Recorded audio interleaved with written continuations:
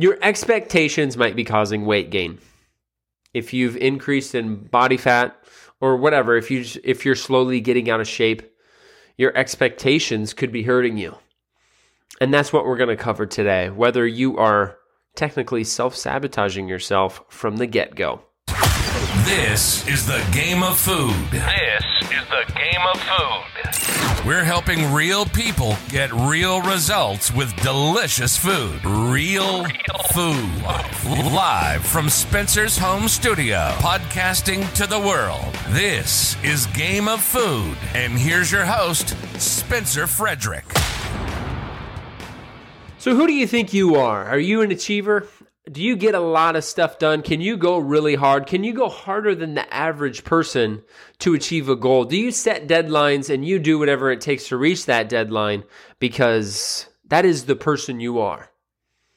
When you say you're going to do something, you're going to follow through. Many people think that about themselves, and that's okay. I think some of those thoughts are healthy thoughts, but when you go to improve health, wealth, or relationships, this one's going to be more specifically about health, but really applies to all three of those. Your expectations that you on your own set could be self-sabotaging your results, causing self-destruction, and you do it from the get-go. What do these expectations look like in health and fitness and nutrition? When I start this program or this meal plan, I am never going to eat sugar. That's how perfect I'm going to be. I will never miss a workout, says the person that hasn't been working out for the last 4 years. I will lose the 50 pounds that I made up in my head. I made up that I need to lose 50 pounds by November 1st, which is another made up deadline. So you made up how much you need to lose, and then you made up that deadline. Now, when you have these expectations or hard set deadlines, you have to ask yourself something first. How are you going to feel if you don't reach or don't meet those expectations? So you're following your meal plan for 2.5 weeks perfectly. You haven't had any sugar. Because remember, you said you didn't want to eat any sugar because you wanted fast results. You wanted fast results so you couldn't have sugar. But you failed. You had one brownie, told yourself it would only be one brownie, and it actually turned into 4. How do you feel? Well, Spencer, I feel kind of like a failure. I told myself I wasn't supposed to have sugar, and then I ate sugar. I'm a failure. That's the way I feel. Or some people, they get shameful. Some people get sad. Some people get mad. Some people blame others. They don't put it on themselves. But all negativity, do you understand that, like, how you feel after you ruin your expectations makes you feel crummy. If you miss a workout, same. If you are shooting to lose 50 pounds by November 1st and you lose 33, well, I didn't meet my goal. I knew I'd never lose that weight. I could never get over that hump of 33 pounds. All negative. You see how you feel? Have you ever heard the term check yourself before you wreck yourself? It's actually, so Trevor Kashey is a podcast I listened to, and he talked about check yourself before you wreck yourself, and I figured I'd look up the definition, and it's very powerful. Like, it's very powerful. You think it's kind of funny, like, check yourself before you wreck yourself, meaning I'm going to beat you up. It really, here's the definition of it. Urban definition. Examine what you're about to do or say before you say or do it wrong. Wow, right? What's another definition of check yourself? Checking oneself refers to keeping a tight rein on one's emotions and reactions to something at hand, lest he loses control. Whoa. So if you do eat sugar and it makes you feel like a failure because you binged on 4 more brownies when you were only supposed to have 0 or allow yourself 1. You felt like crap. And the result of feeling like crap is losing control in many cases. Have you ever had that one cheat meal and it actually turned into like 3 weeks straight? You thought it was going to be one cheat meal, but you spiraled down. It is this process of you setting expectations, not meeting those expectations so you feel like crap about yourself or about not getting your result. And the result of feeling that way is losing control. Wow. And it all starts with those expectations that you set. Now, I want to go through some questions here. So when you come to a conclusion of, I am a failure, why am I a failure? Because I ate sugar. Is this an opinion or is this a guess? Because saying you're a failure, I think, is an opinion. I think there are some people that would love to achieve as much as you achieve, not just in health and fitness, but in your career and life and whatever, right? So calling yourself a failure, feeling bad, that's an opinion. Now, sometimes when people, they're doing well on their plan, they're eating well, they're working out, and the scale doesn't move for 3 weeks, I'm just not doing well. Is that a guess? Is that a guess? You haven't lost weight in 3 weeks, according to the scale, but we're eating protein, we're doing strength workouts, you're watching what you're eating fruits and vegetables, you cut out a lot of the junk foods from restaurants, stuff like this. Is that a guess that you're not doing well? Is that a guess that you're not making progress? Did you lose a little bit of body fat and gain a little bit of muscle, which stalled the scale? Or did you lose body fat and then for whatever reason you're retaining a little bit of water from your workouts? Muscle soreness, you can cause some water retention. So are you guessing? You look at the scale, it didn't budge, and you guessed that your body wasn't changing. Does that make sense? You make decisions off of your own opinions and your own guesses. Another question I want to ask yourself is, how would you treat others? If that person, if your friend had that one brownie and then they binged on 4 more, like, darn it, I did terrible. I'm way off track. Why am I even doing this? I'm just gonna stop. I'm just gonna get back to comfort. By the way, that's our safety net. So when we screw up, it's like, where's the safety net? Where did I feel good? Well, I felt good when I was just kind of doing whatever I wanted. I didn't feel good about my results, but in the moment of eating whatever I wanted, I felt good. So that's our safety net. That's where we go to. And so how would you treat others? Somebody tells you, a really good friend, someone that you do care about, like you're not competitive with them, you're not like imagey, you really do wish them well, somebody in your life, and they had this little brownie mistake. How would you treat them? Would you call them a failure? Would you, say things that made them feel sad and mad and want to quit their program? Or would you tell them that, hey, you've been trying.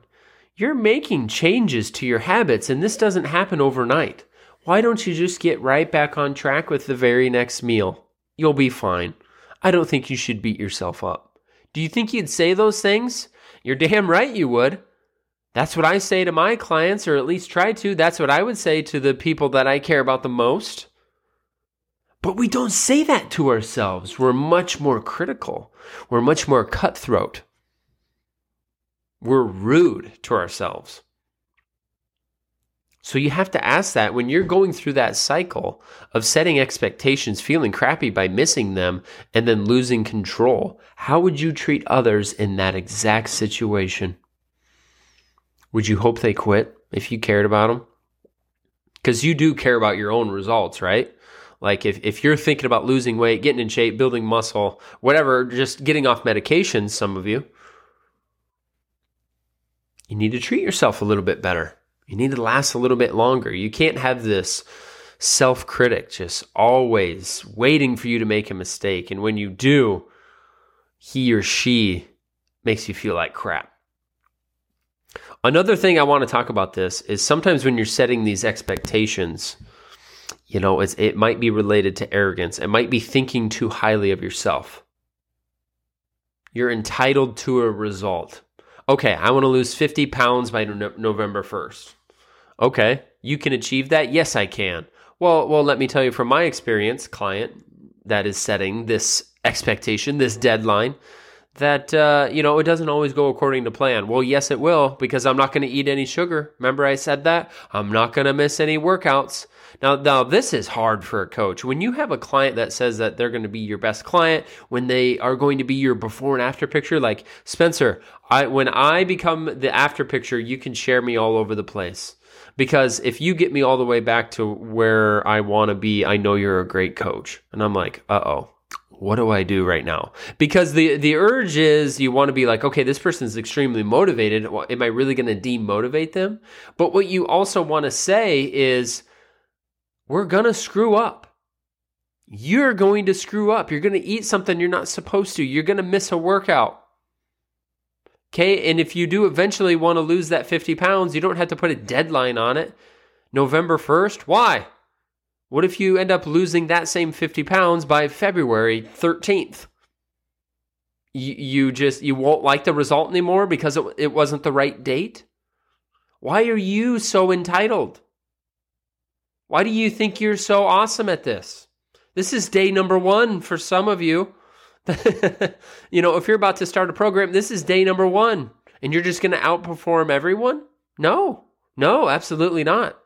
The people that usually are the highest performers are people that have been really trying hard for years. Now, I don't want you to lose hope like, well, I haven't been trying for years, so I can't get results. No, absolutely not. But what I mean is that when you're starting something new, like I've said in other episodes, it's like riding a bike. And you're going to screw up a little bit more. And then you get better and better as the months go on. And I say months go on because I really hope you're thinking long term and not like in some 6-week program where you're doing something you hate and you can't wait to get through it and get done and back to life. You know, that's not the way to be. Now, being entitled to a result sets you up for self-destruction. You thinking that you can achieve so much and putting so much pressure on you, you self-destruct. Because you think highly of yourself, like, I can't achieve this, I've done it before. And when you don't, you self-destruct. You're mean to yourself, like I said earlier, and you're mean to others. There are people that blame gyms and other programs, and I know there's bad apples out there. There are bad coaches. There are programs that are more for profits and not for results. Okay, those are bad apples. But for the good programs out there, sometimes they get blamed when they shouldn't at all. It's because you're self-destructing. You were entitled to this result, and you think so highly of yourself that when you don't get there, then it's somebody else's fault. Now, I know I'm being kind of tough, but this helps me. This helps me. This should help everybody, and it should help you in different categories. So let me give you some tools on how you should start. If you have to set these deadlines and expectations, you know, they should come from a different angle. Saying things like, I am not going to quit, is much more powerful than I'm never going to eat sugar. Because if you say I'm not going to quit, that means you do have a mistake of eating a brownie. And since you can't quit because that was your expectation, you just keep going. Wow. You see how that little twist changes everything? And the only time you would feel bad about yourself is if you did eventually quit. So that allows for some flexibility. It allows for a longer term focus. If you have a longer term focus, you are more likely to succeed. Because if you only go in saying, I'm just not going to quit, then along the journey, you have a good mindset about it. You're not beating yourself up.